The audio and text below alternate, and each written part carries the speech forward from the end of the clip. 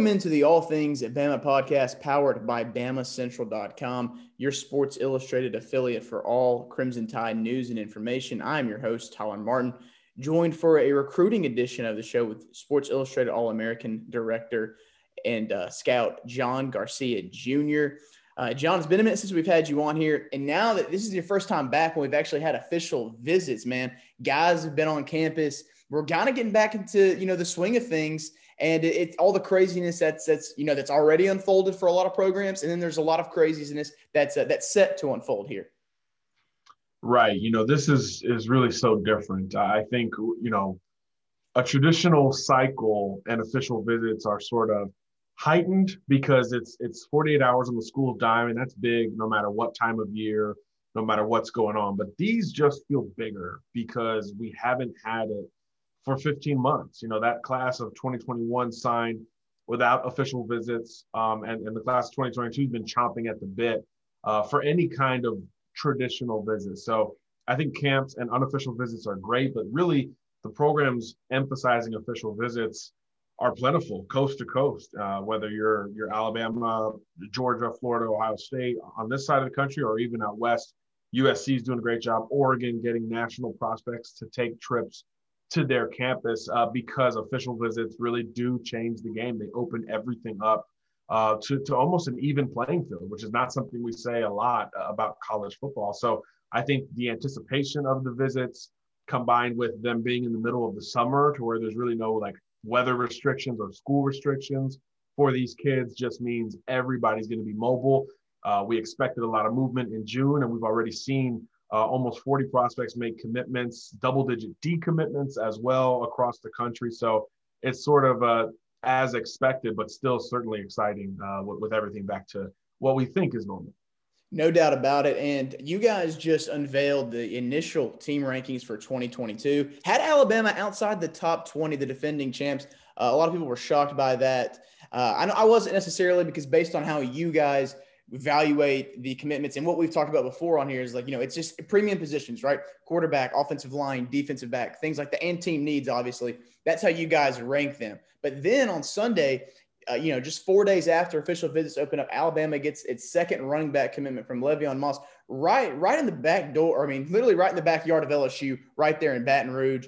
And you just got the feeling, John, that somebody was going to pop. You didn't know who, but you've been kind of hearing some things. Okay, it could have been this kid, it could have been that kid, and it ends up being Le'Veon Moss, another get for Alabama. He's also the second player from the state of Louisiana in this class, joining Walter Bobb. Both of those guys obviously credited to the recruitment of Pete Golding as well, so he's doing a good job there. First, give me your assessment of Le'Veon Moss, and maybe listeners who don't maybe not know a lot about him. What kind of player do you think he is?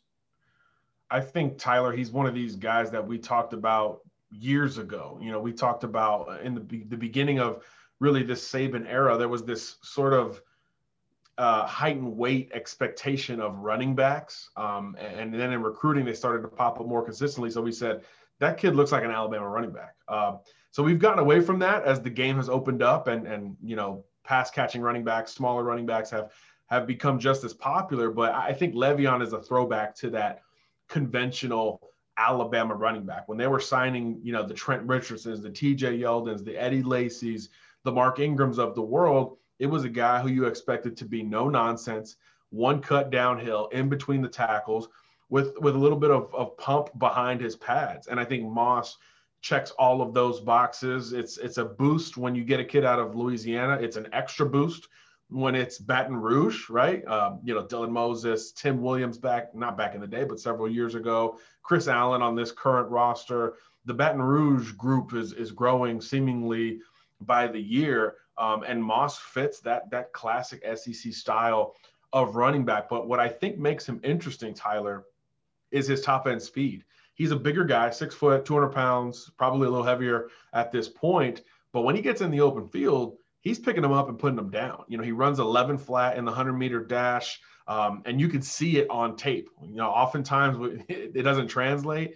Here, it absolutely translates. There is an ease to watching Le'Veon Moss run the football, and I think that's another prerequisite for some of the best backs Bama has brought in. We used to say that about Derrick Henry. We certainly said that about Najee Harris as the number one player in the country in that 2017 class. Le'Veon makes it look easy. And I'm not saying he's going to be Derek or Najee, but physically he's closer to that than some of these smaller backs that Alabama's brought in recent years. And I think he's a perfect complement to Emmanuel Henderson, who's more of a gadget guy, great pass catcher, elite in space, great explosion and speed. I think Moss is more conventional in between the tackles. So you have your own thunder and lightning building with this class. And it really is a position of need because as you know, Bama's been active in the transfer portal on the negative side at the running back position. So I think taking 2 backs was probably always the plan, but it became more important literally in the last week or two. So to answer that call, not very long later, I thought was really important for Alabama. So they could basically move on to other positions in this class of 2022, which is obviously going to be the focus from here on out, since the class is a bit of a slow build like we've seen across really a lot of college football with the roster numbers and eligibility all crazy with the NCAA. So I think everyone's taking a smaller class. So every commitment you take should be addressing a team need or a major target. And I thought Alabama did that with Moss.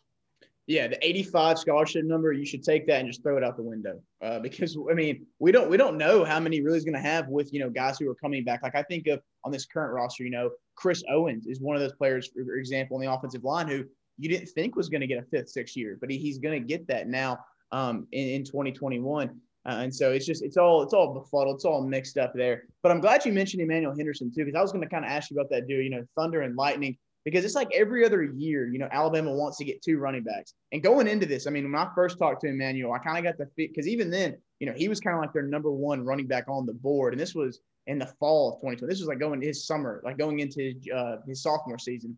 And you kind of got the feeling, okay, this is their number 1 guy, and they want to get a guy to complement him. And they get a very, very hard runner. I've been watching a lot of his tape. Moss is a guy who you do not want coming downhill at you at all. And they get him. And now it's kind of like you can move on to those other positions. And offensive line is one of those as well, John. And they had a couple guys for official visits. Jacob Sexton out of Oklahoma, who appears really, and from my conversation with, kind of appeared tied to Oklahoma a little bit. And then Jake Taylor out of Bishop Gorman, another football factory out in Las Vegas. Why when Alabama offered him, he was down to Oklahoma, Notre Dame, and Alabama. He had a good official visit as well. And then, Tyler Booker obviously is another big target as well. From the offensive line, do you think that's kind of the biggest thing going forward for Alabama to continue building this class? Because it's going to be hard to fill the shoes of how great that 2021 haul was. But it's also hard to kind of see too, the big name guys, maybe a lot of them, like we saw in bunches in 2021, commit from the 2022 class. Yeah, there's no doubt, Tyler. They keep an eye on that class previous, talking to elite prospects really at every position.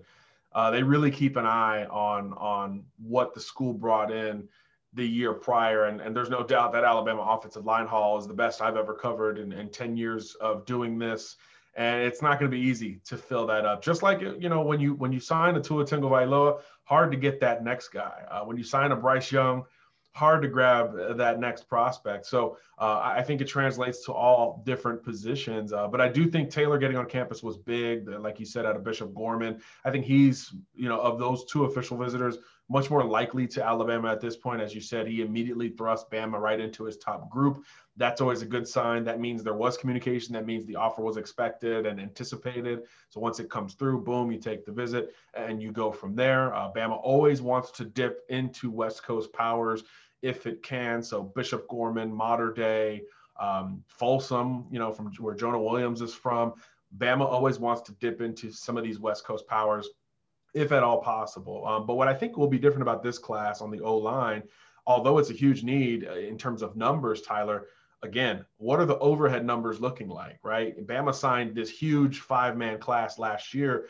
I wouldn't expect the same volume in 2022. So I think that limits to some degree who they're going to go after along the offensive line. I don't think they need to land as many as they did last year, especially as you mentioned with some other prospects gaining that extra year of eligibility that kind of resets the board a little bit more in terms of the on-field, Saturday product at Bryant-Denny Stadium. So I do think it's a smaller number of targets, but it doesn't mean there will be any drop-off in talent. You mentioned Taylor and Sexton. Tyler Booker is going to take his last official to Alabama, which is interesting, right? You know, the positioning there, you either want to be first or last, it seems like, with these official visits, and Alabama's really backloading those officials for the month of June. And then Booker's going to make his decision in July. So, you know, he just came off the trip to Florida, absolutely loved it. Georgia's heavily involved here. Alabama's right in the mix. He's got ties to that roster with J.C. Latham, Evan Neal, fellow IMG Academy guys. But look, IMG Academy's got ties to every school in the country, it seems like. But if you can grab a couple of offensive linemen, and I would say with a focus on versatility, like a Booker, like a Jake Taylor, then I think you have a little bit more flexibility with how you construct that offensive line roster. It's not going to be that conventional 5-man O-line class like we saw last year. One, because the talent isn't quite the same, and two, because the need isn't quite the same. So I would expect a smaller number there. And again, all of these recruiting classes are going to be smaller. We can't emphasize that enough. The conventional, hey, we're taking 25 is really out the window. I think the more conventional number for this cycle will be closer to 20. And from what I'm hearing more recently, it might be in the upper teens for most programs. So obviously, as the rest of the summer continues and the portal remains active, those numbers will fluctuate, but we don't expect really any program to have a huge 25, 26, 27 man class like we saw Alabama bring in last year. Yeah, just one thing on the offensive line. It's like, to me, it seems like it's going to be how it was in 2020, where you had, you know, Javion Cohen, you had Seth McLaughlin, and then you had Damian George, those three guys. And I mean, you know, Seth's more on the interior. Damian can play. He can do both. And then Javion Cohen's obviously, you know, he's that kind of the tackle. To me, it kind of seems similar to that, the way that they're going with it right now. And then too, you mentioned the numbers, John. Yeah, I mean, another reason you got to keep those numbers down is because you don't know who's going to pop up in the portal. Like, you know, Henry To'oTo'o was sitting there for Alabama. Jamison Williams was sitting there for Alabama. You didn't think those guys were going to, you know, get up in there. And, you know, hearing Coach Saban kind of talk about it, it's funny. You know, he goes, nobody's going to transfer from our school. All right, that, you know, that's a good player that's going to transfer from us. We're going to use it to our advantage, and we're going to get the good players. And yes, you're going to have like the Brandon Turnages, and you're going to have, you know, the Keelan Robinsons, you know, they're going to transfer. Things will pop up. And no disrespect to those players. But in terms of the best of the best, it doesn't look like it's going to affect the Alabamas, Clemsons, or Ohio States of the world. No, it's going to help them. And that's what I was surprised that people weren't anticipating with the transfer portal. Just look at Alabama and Georgia, right? I mean, Georgia basically rounded out their secondary in the portal. They got the kid from West Virginia who's an All-American kind of player. They got Darian Kendrick from Clemson, who's an All-ACC guy. So the turnage commitment wasn't even as important once you got Darian Kendrick. And then obviously offensively, they get Arik Gilbert to have one of the most ridiculous tight end tandems in the country with him and Darnell Washington from 2 years ago in the recruiting trail. Those were the number 1 and 2 tight ends for pretty much everybody. So the portal's been great to Georgia on both ends. And for Alabama, I mean, my gosh, Jamison Williams and Henry T., who would see that and say, oh, well, this isn't going to continue. This is an isolated incident. No. This is here to stay. And it's not going to just be at random positions. You're going to start to see it more and more at quarterback. You're going to see it more and more at left tackle and corner, et cetera. So yeah, the portal is only going to help the elite programs. And honestly, keep great sort of undiscovered talent away from the smaller programs. Because now if you're take Quincy Roche a couple of years ago, dominates at Temple, All-American pass rusher, but just doesn't think his profile is seen enough. So transfers to Miami, has a great year alongside Jalen Phillips, and they become this great pass rusher tandem, and now they're both in the NFL. So it's not even about the kids who are looking for playing time in general. It's also about good players who want a higher level of exposure. And there is no higher level of exposure than Alabama, Clemson, Ohio State, and so on and so forth. So there's really no matter how you look at it, the portal is going to help the Blue Bloods more than it hurts them, because they're just going to replace those high school kids who leave with college players who have tape. And honestly, they would prefer it, although they'll never say that publicly. And you've been in this industry for a while now, John. And I was just thinking about this the other day. It's like, okay, Alabama gets Henry To'oTo'o, and, you know, obviously the interconference transfer rule gets approved. So he's eligible immediately. But two, I mean, you go back and look at him, for example. coming out of high school. Jeremy Pruitt didn't get many wins on the trail against Nick Saban, but he got one, and that was Henry To'oTo'o. And so him having, Henry T having those connections to Nick Saban and that coaching staff, which is a little different 2 or 3 years ago when he was first coming out of high school. I get that. And, he says, okay, well, there's a spot for me at Alabama. My question to you is, you've been in this for a while. How much do you think that tampering is happening? I'm not saying tampering happened there. I'm just saying, like, because, now there's kids, they can go somewhere for 1 year and things don't go right. And it's like, okay, boom, I can hit up another coach and say, hey, you guys got room for me here. Do you kind of see this kind of happening? Because you talk to a lot of recruits as well. And it's just, I kind of get the feeling that with this transfer rule, it's like there's so much tampering that's going to be going on. And we're already seeing it. Some coaches are going on the record saying that it's happening. Of course it's happening. In every sport, in every facet, and the transfer portal combined with the one-time transfer rule has opened the door for it. It's inviting tampering because you're basically saying you might miss out on the kid when he signs out of high school, but if he elects to leave whatever school he signs with, now he's almost more committed to the second program. I was talking to the G5 head coach about this over the weekend. It's better to win the second recruitment than the first one, because now with that one-time transfer rule, you can say, oh, I signed with the wrong place, I'm out of here, and you can go play at that second school. But at the second school, you're locked in for at least a year because you got to sit out if you leave. So literally winning the second recruitment is better in a lot of cases than winning the initial recruitment. And I think a lot of programs are altering their recruiting strategy because of it. So if you're a second tier program, let's say you're, I don't know, West Virginia, if you're recruiting against Penn State, Ohio State for a Northeast kid, probably not going to get him if he's good enough. But if you can finish second or third and he hits the portal in 365 days, guess what? Those relationships still matter. And then, like you said, tampering on top of that now. So it's like you're recruiting to not win the recruitment if you're the program, but you're also building relationships around the prospect just in case he does hit the portal. And then look, you're going to utilize those resources. And I'm not isolating any one school or any one player. That's just the nature of the game. It's like, let's not be this naive to think there's no cheating going on at every level of college football. There's too much money. There's too much pressure. There's too many eyes on the sport to think it's 100% clean, whether it's recruiting, the portal, eligibility, waivers from the NCAA. I mean, you can really jump in on that in any category surrounding the game of college football. So again, if these rules are going to be in place, some of them open the door for more of this. And there is no doubt that the portal and that one-time transfer rule combined have busted that door wide open. So it's going to continue. And again, I think it's why some of these elite programs are only going to bolster their roster with experienced talent compared to just, imported high school talent. Yeah, I just wanted to get your opinion on that because it's going to really muddy the waters of what's going on in these programs kind of behind the scenes.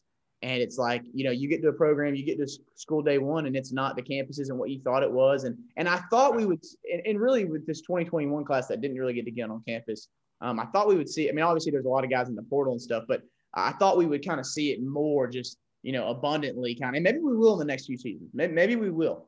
See guys just, head out in bunches. But yeah, college football and college sports in general is kind of headed to a crazy direction. Let's kind of circle back to 2022, John. A couple more things. Defensive back is another position where I think Alabama really needs to kind of come on strong. And we know that Domini Jackson, the very talented USC pledge is going to be coming, next, not this weekend, but next weekend. And then, there's some other guys out there, right? Earl Little, Traquan Fegans out of Oxford. Well, actually, by the way, he just transferred to Thompson. So, Thompson's loaded now with Peter Wood, Jeremiah. Yeah, they needed help on defense. Yeah. Yeah. Which Traquan, I mean, when I talked to him originally, like about a month or so ago, it was that, okay, George is kind of the front runner there. And now Alabama swooped in because I think Saban kind of said, okay, I'm taking control of a little bit of his recruitment. And he visited recently, was at one of the camps. Who is maybe that one defensive back prospect that you think Alabama needs to hit on in 2022? Well, it just depends. Are we talking optics or are we talking about just pure talent? Because from an optical perspective, it's definitely Traquan Fegans. He's an in-state kid. He will be at, less than an hour away from Tuscaloosa there in Alabaster at Thompson High School. And he's a long-time priority target at a priority position. So I think optically it's probably Traquan Fegans. Like you said, Georgia is absolutely in this ball game. This is a neck and neck recruitment. And I think with Smoke Bowie decommitting from Georgia this week, there's a little bit more pressure for Kirby to answer that bell. And between Traquan Fegans and Kamari Wilson, two DBs that the industry believes Georgia leads for, I think one of them jumps on board before the preseason workouts begin. So I think that could be interesting for Alabama and Georgia with Traquan Fegans. But I think from a talent perspective, I'd go Damani Jackson or Denver Harris even out of the state of Texas. These are two of the most physically impressive corners in the country. I would throw Jaheim Singletary in there, the Ohio State commitment. All of them 6'2", all of them uber athletic, long, just exactly what Nick Saban wants in that sort of Marlon Humphrey mold of cornerbacks who can shut down a half of the field, but could also play with physicality and support you in the run game and all three phases. So I think Harris is probably the guy I would circle if I was an Alabama fan. But again, that's another heavyweight battle with a lot of competitors, whether it's A&M, Texas, LSU. That list will be very expansive for Harris. With Damani Jackson, it's actually probably the most narrow list of competitors compared to some of these other guys. A lot of people thought it was between USC and Michigan. He committed to USC, and it was like, oh, well, if he takes trips, it'll be Michigan. No. He's taking a trip to Alabama. We know about Alabama's prowess at modern day with Bryce Young and that crew, the offensive lineman a few years prior. So I think that could be something to watch. USC is one of these programs that always wins the offseason because they're keeping LA kids home. It makes sense. But once you get to the fall, how does that Helton staff coach on the field? Can they get over their own humps in their own conference with Oregon and some of those programs, Washington, looming this year? Those programs aren't taking a step back. Can USC match that and get over that hump? That matters to recruits. So I think that's a bit of a longer play in the Damani Jackson camp, but I think it's a very short battle. It's Alabama, Michigan, and Alabama, but he hasn't made that return trip to Michigan. So I think that leaves the ball a bit in Alabama's court. And then Fegans, as you mentioned. I mean, it's a two-horse race there. Miami's kind of sprinkled in. I think other programs are trying to get involved here. But at the end of the day, he either stays home and plays for the Tide, or he heads over and he's, one of these head-to-head Kirby wins that we see, every once in a while for the Bulldogs. And it's hard to bet against either of those two programs. Those are probably the two most relenting or unrelenting recruiting programs in the country. Yeah, like I said, from my conversations with him, and if on the SI All-American, if we did projections, if we put those little CBs, right, I would have had Georgia 100% 10 lock. I mean, just from hearing from the horse's mouth, it would have been Georgia, right? But Alabama's definitely made a lot of progress in this recruitment. And two, I mean, I think it's interesting now with him changing schools, going to Thompson, because Alabama historically has not been great at Oxford in terms of recruiting. That's a place that Auburn has been really, really good. But now moving to Thompson, you're getting into, like I mentioned, Jeremiah Alexander, another kid that now Clemson is making a big push for. Peter Woods, a 2023 guy. Tony Mitchell, who's also going to man that secondary with Traquan Fegans for one season at least. And then too, you mentioned Denver Harris. He's going to be coming in June 25th as well. That weekend, the last weekend of June, Alabama fans, you guys have got to get ready. There's a lot of visitors in town, including JTT, and Tyler Booker will be there as well. And I do want to hit on JTT for a second here, John. Alabama gets that important last official visit from him, going into the summer. I mean, he's going to be taking trips to Ohio State, Oregon, his home state, in Washington. What's kind of your feel at this current moment before he enrolls after his final visit to Alabama? Man, I don't know. I think Tuimoloau has done as good a job as any elite recruit, maybe ever, in terms of keeping things close to the vest. There was tangible buzz for every school on this list at one point. The longer it was drawn out, the better Washington felt as the home state school. But he's already taken that trip now. He's going to see 4 other campuses that are, let's be honest, higher profile than Washington today. He's going to see 4 of those in a row before making a decision. So you can't feel great if you're a Husky fan on June 9th. Now, the rest of the visits and the rest of the buzz has been all over the place. Ohio State held the buzz for probably the longest period of time because they've sort of invaded Washington and taken some top recruits. That trip will be all eyes on the Bucks as usual. And then he wraps up at Alabama, which probably late spring had some momentum as it was looking to wrap up this class of 2021 with an extra spot open. And obviously nobody's going to eliminate that spot for JT Tuimoloau, although there was some talk of Ohio State not having enough room a few months back. But nonetheless, the last visit will be big. As we talked about earlier, Bama's ramping up towards that last weekend. Ty Simpson will be back on campus. He's becoming a more vocal leader in this class of 2022, all important at the quarterback position. So, and I think the 2021 group Alabama had brought in obviously will already be on campus. And I think those guys have a chance to really influence JT Tuimoloau, particularly the elite offensive linemen in my mind, your JC Lathams of the world, your Brockermeyer brothers of the world. Those are the guys, you know, from a respect standpoint, that you want to try to bring in the elite defensive line recruit. So I do think the last shot is really important position for Alabama for all of these recruits. And, you know, the discussion on the greatest recruiting classes of all time, if we look back in a few years, if you add JTT to that group, I think that 2017 Alabama class may have some competition just off of pure talent because it's just ridiculous at this point for Alabama. But, you know, elite edge guys have been kind of hard to come by for Nick Saban and company. So it's going to be fascinating to watch, but I'd be lying to you if I told you I had a very good handle on this Tuimoloau recruitment, but the last visit is always important, and that's Bama's spot.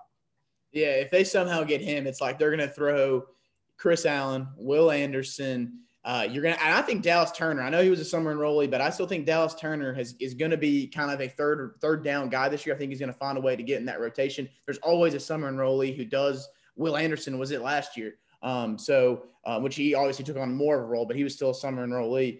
And I think Dallas Turner will be that. And then you throw in JTT, and it's just holy crap. And then in the middle, you got still guys progressing like a DJ Dale, like a Justin Eboigbe. So Alabama's defense will certainly be, even stronger with a guy like JTT. And what's interesting is too, John, is that you mentioned Alabama in the West Coast and Alabama's brand.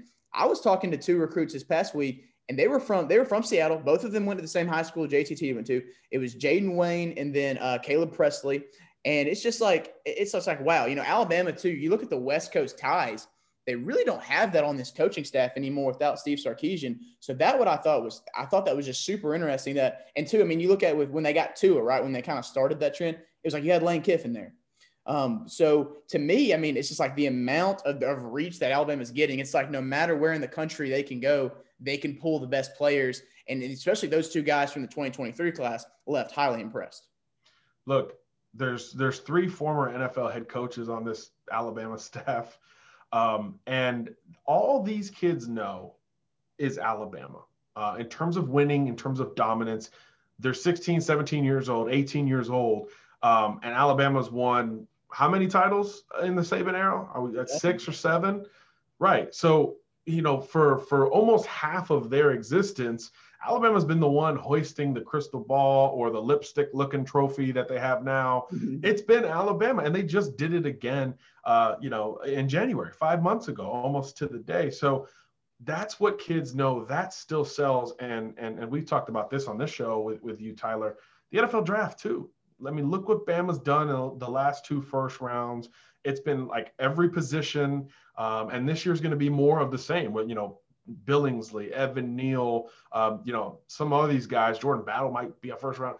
These guys are ascending to first round status every single year, no matter how hyped they were coming into the program.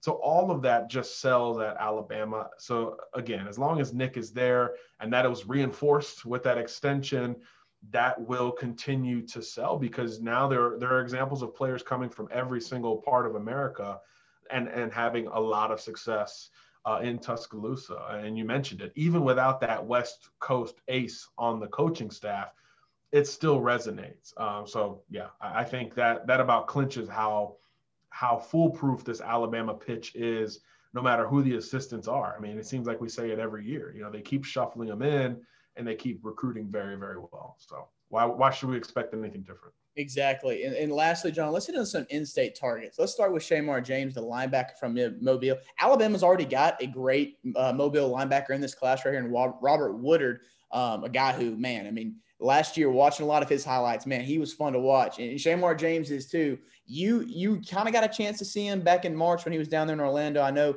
he kind of got hurt or he was dealing with an injury, still ran a 40. What's kind of your take on him? And it's really, I mean, it's just the Gators and the Crimson Tide right now, which he's set to go to Gainesville really, really soon. Yeah, two-horse race, and it's been a two-horse race for quite some time with James, which I think is very advantageous to Alabama. Look, Mobile hasn't been the best to the Crimson Tide for whatever reason. It's been a little bit of an Auburn vibe down there in recent years, but Alabama has picked and prodded in Mobile very, very well. And Shamar took his visit this past weekend, correct? So I just think all the momentum is really with Alabama if it wants a hybrid linebacker on this roster. And I think that's where he becomes so fascinating. He's so different compared to Woodyard in what he does. Woodyard is a sort of downhill classic, a little bit, he'll remind you a little bit of Reuben Foster when you're watching his tape, just a tad. I'm not, Reuben's got one of the best high school tapes we've ever seen. I'm not saying that, but Woodyard will remind you of him in his build and how he carries himself to a degree of Reuben. Well, Shamar is more like wide open. He's more of almost like an Anthony Jennings, who in high school we saw play hand in the dirt inside, stand-up edge guy, traditional linebacker, tight end, all with success at Dadeville High School. I think Shamar is a little bit more of that. And there's nothing wrong with that. It's not as sexy as a big hitting linebacker or a clear screaming off the edge pass rusher. But Anthony Jennings is still in the NFL, last time I checked. You need guys like that, a guy who can seal the edge or rush the passer or potentially cover a tight end. I mean, look at the tight ends coming into the SEC. You need someone who can potentially check an Arik Gilbert at the line of scrimmage, or maybe even run underneath him to balance out that coverage against a safety. And I think Shamar has some of those qualities, being a wide receiver, a tight end, and a space guy in high school, to where he can be this defensive hybrid that can help you for years to come. And that's what Alabama sees. And I think that's why ultimately he ends up in Tuscaloosa. But there's no doubt Florida's got nice recruiting momentum. They just had their huge weekend this past weekend. So Gators were front loaded. Bama is backloaded in the month of June. So we'll see how they manufacture buzz when Shamar James is on campus. But, they've got some guys with ties to the state of Alabama on that staff, and they're really pushing. They've kind of been sneaky in Alabama the last few years, and you watch their defense this year. Mohamoud Diabate will be starting. He's an Auburn guy. Jaden Hill will be starting. He's a Bob Jones guy up in the 256. Florida's been sneaky. Kadarius Toney just went in the first round out of Mobile last year. Yeah, Michael Pirine. I mean, Florida's been sneaky in Alabama. So if they're going to grab one this class, we think Shamar could be that guy. But I think it comes down to the official. But it would have to be overwhelming to overtake Alabama. It's a top two, and I think it's a defined top two. Alabama 1, Florida 2. So it would really have to be something almost unprecedented in my mind to see James move the Gators above the Crimson Tide. I think if he leaves Gainesville uncommitted, Bama's in very good shape for his eventual commitment, which we don't expect to be too far along from now. Exactly.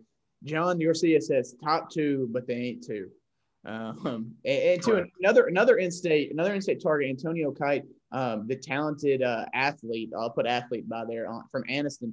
Really his first year playing high school football this past year. Played both sides of the ball for Anniston. He's a great basketball player as well. Alabama's been on him. What do you think about him and his ability and, where he could end up one day? This is the upside recruit of all these DBs we've been talking about. This is the one with the least experience, as you just said, but maybe the most natural athleticism. Unbelievable basketball player, helped Anniston win a state title there, but his future's in football. And the good news for any college football fan is that Antonio knows that. He knows he's a football player at the collegiate level. He was back in Tuscaloosa earlier this week, spent time with Nick Saban. There was maybe the buzz that he may jump on board with a verbal commitment, but then like you said, Traquan Fagans is getting FaceTime with Saban as well. So is Alabama in position to take both of these guys? Could this be an either or? between Georgia and Alabama, because Georgia's in it for Antonio Kite as well. Spooty is what his nickname. Georgia's in it for Spooty too. So could that be Bama gets one, Georgia gets one, and we just got to figure out who's who? It's very possible. And I think they're different. I think Traquan Fagans is your bigger zone corner, maybe safety upside with Traquan as opposed to Kite, who I think is physically more of a true cover corner. Think more of a J.C. Horn type of build, more of almost a Malachi Moore type of build, a little bit more compact, but with great length and speed and explosiveness. So I think he's a guy who could play that nickel or play that traditional corner, as to where I think Fagans is more of a bigger corner, maybe safety down the line. So I think stylistically and schematically, Alabama could almost, make a decision between the two if they can't have both in the class. But if I'm a betting man, I would say Bama grabs at least one of these two before all is said and done. And I think that's a win in and of itself because of the national DB targets that Alabama is in on. So if you satisfy the in-state guy, you can go out of state and grab, some of the other elites in the country. And I think that would all be just fine for probably both Bama and Georgia, but they are very different. So it'll be interesting. Does Antonio kind of remind you a little bit? And he's a different player, and he's played. I mean, this guy's played football a lot longer than Antonio has. But does he kind of remind you of Terrion Arnold a little bit? Just the athleticism standpoint. Yeah, Arnold's one of these guys that when you look at him, you're like, okay, that's a safety or a wide receiver, but he's coming to Bama to play corner, which tells you where the explosiveness and the athleticism lies. And I think Spooty's built similarly. Now, I don't think he's as filled out as Arnold. He's not as big as Terrion at the same stage, but he'll have a chance to get there. He was nursing an injury, hasn't really been able to sort of dominate the weight room like a Terrion Arnold did at this time last year. So we expect him to gain a little bit more weight. Eventually, he will sort of let basketball fade and start focusing on football. That will help him to fill out more as well, like we've seen with, I remember Jordan Battle in high school was a 3-sport guy, and he was so slim. I was like, man, is he going to play early at Alabama? I don't know. Well, he figured it out. He played early. He filled out a little bit, and he's one of the best safeties in the country. Same thing with Terrion Arnold. Same thing with Spooty. JaQuincy McKinstry, same conversation, right? Just so athletic, doing so many things. When is he just going to start to hit the weight room and focus maybe on one sport, at least over the other? And I think Kite is not far along off from doing that. He's getting healthier now, so I think we're going to see some more weight on him. But, yeah, he's got some true bounce. I mean, he might be a better dunker than both Terrion Arnold and Kool-Aid. So if we're going the Nate Oates route, who's the best dunker between the three? It could be Kite, and he's obviously the youngest. So that is certainly something that tells you about the explosiveness and the overall athleticism, and honestly the length that he has on his frame. Kind of a sleeper recruit. He, like I said, he was banged up. Everybody didn't sort of go all in seeing him at a camp or anything like that. So still kind of a hidden gem out there in Anniston. And I think when we look back on this class, wherever he's at, we're going to say, dang, like we should have spent more time looking at him because he ended up being XYZ. Bama feels that way. Georgia feels that way. And their track record certainly is worth, accepting. Lastly, this might not be Alabama specific, but I know a lot of people that listen to this, they know the Alabama prospects because obviously we're in the state of Alabama and they want to know about these local guys. One thing that's been really interesting to me is kind of seeing, this crop this year, right? Like of in-state talent like TJ Dudley, Justice Finkley. I mentioned Jeremiah again. Is, outside of Alabama, I'm just curious, John, for those guys, is there a way Central Florida? Because I understand they got Coach Williams, T. Will from Auburn too. His brief stint at Miami, then he comes over with Malzahn. Is there any way UCF could be a big threat for a lot of these in-state guys? You think? Well, they're visiting this weekend, right? Yeah. Jeremiah Alexander will be down there. Look, they can do some things. I think there's a saltiness there. There's no doubt about leaving, how things went at the end at Auburn. And you talk to anybody down in Orlando, they'll tell you Gus has a bit of a pep in his step right now. And you mentioned he brought T. Will down with him, who's probably the best pure linebacker recruiter in the country, maybe. So if there's a position and a spot where they can spoil a Power 5 recruitment, I think it could be the linebacker position. They're going to host elite prospects. kids want to go down to Florida. Look, it just is what it is. I just think they have an advantageous spot at a program like UCF. And I think every year they're going to kind of sneakily grab one of these pure Power 5 prospects. And, you know, Jeremiah is a really calculated kid. So, you know, he's going to factor in everything. Really smart prospect, you know, LSU, Bama, Clemson, UCF. I mean, that might be the group at the end of the day for a kid like that. But you mentioned TJ Dudley is another one that UCF is high on as well. They're going to grab one of these guys. These are linebackers. These just fit exactly what you think. And a lot of the primary competition is pretty far away, right? You know, TJ Dudley was at Oregon and things went really, really well. But, you know, is Oregon as likely as UCF? Today, that's a toss-up. And if it's a toss-up before the kid visits UCF, I think that's a big indication on where that staff is and where they want to be. So, again, I just think it was the best offseason hire of any of these programs because UCF's already kind of right there. So if they can just jump up a little bit more without the pressure that a USC has or an Oregon has or a Michigan has, I think it could really do some damage on the recruiting trail. They've already doing it in the transfer portal for some of those same reasons. So why wouldn't it eventually translate over to high school? And we talked about the programs prioritizing a certain weekend. Florida's was week 1, to A&M's was week 1. Bama is the final week of June. UCF's is this weekend. It's like the bounce house weekend. Basically, remember Big Cat weekend at Auburn? Yep. This is that at UCF, and it's this weekend. So, hey, I'm not saying they're getting commits this weekend, but they might. And if they're going to be in the running for an elite player who's looking at Power 5 schools, this weekend will have a lot to do with it. So I'm basically just covering them like they're another Power 5 school because I think that's the level they're going to recruit at. Yeah, no doubt about that. And I was just really fascinated with them because, you know, there's so much buzz, you know, even in Alabama with these prospects about UCF, especially when Gus got hired. And it's like, you know, just come play where the world visits. I think that's a great tagline. And I think, too, if there's a group of 5 team to ever even come close to being on the level of Power 5 in recruiting, it's going to be UCF. And to me, that's just super fascinating. And like I said, I mean, and here's the reality. If Alabama really wants you, they're going to make it really hard for you to say no, right? At the end of the day.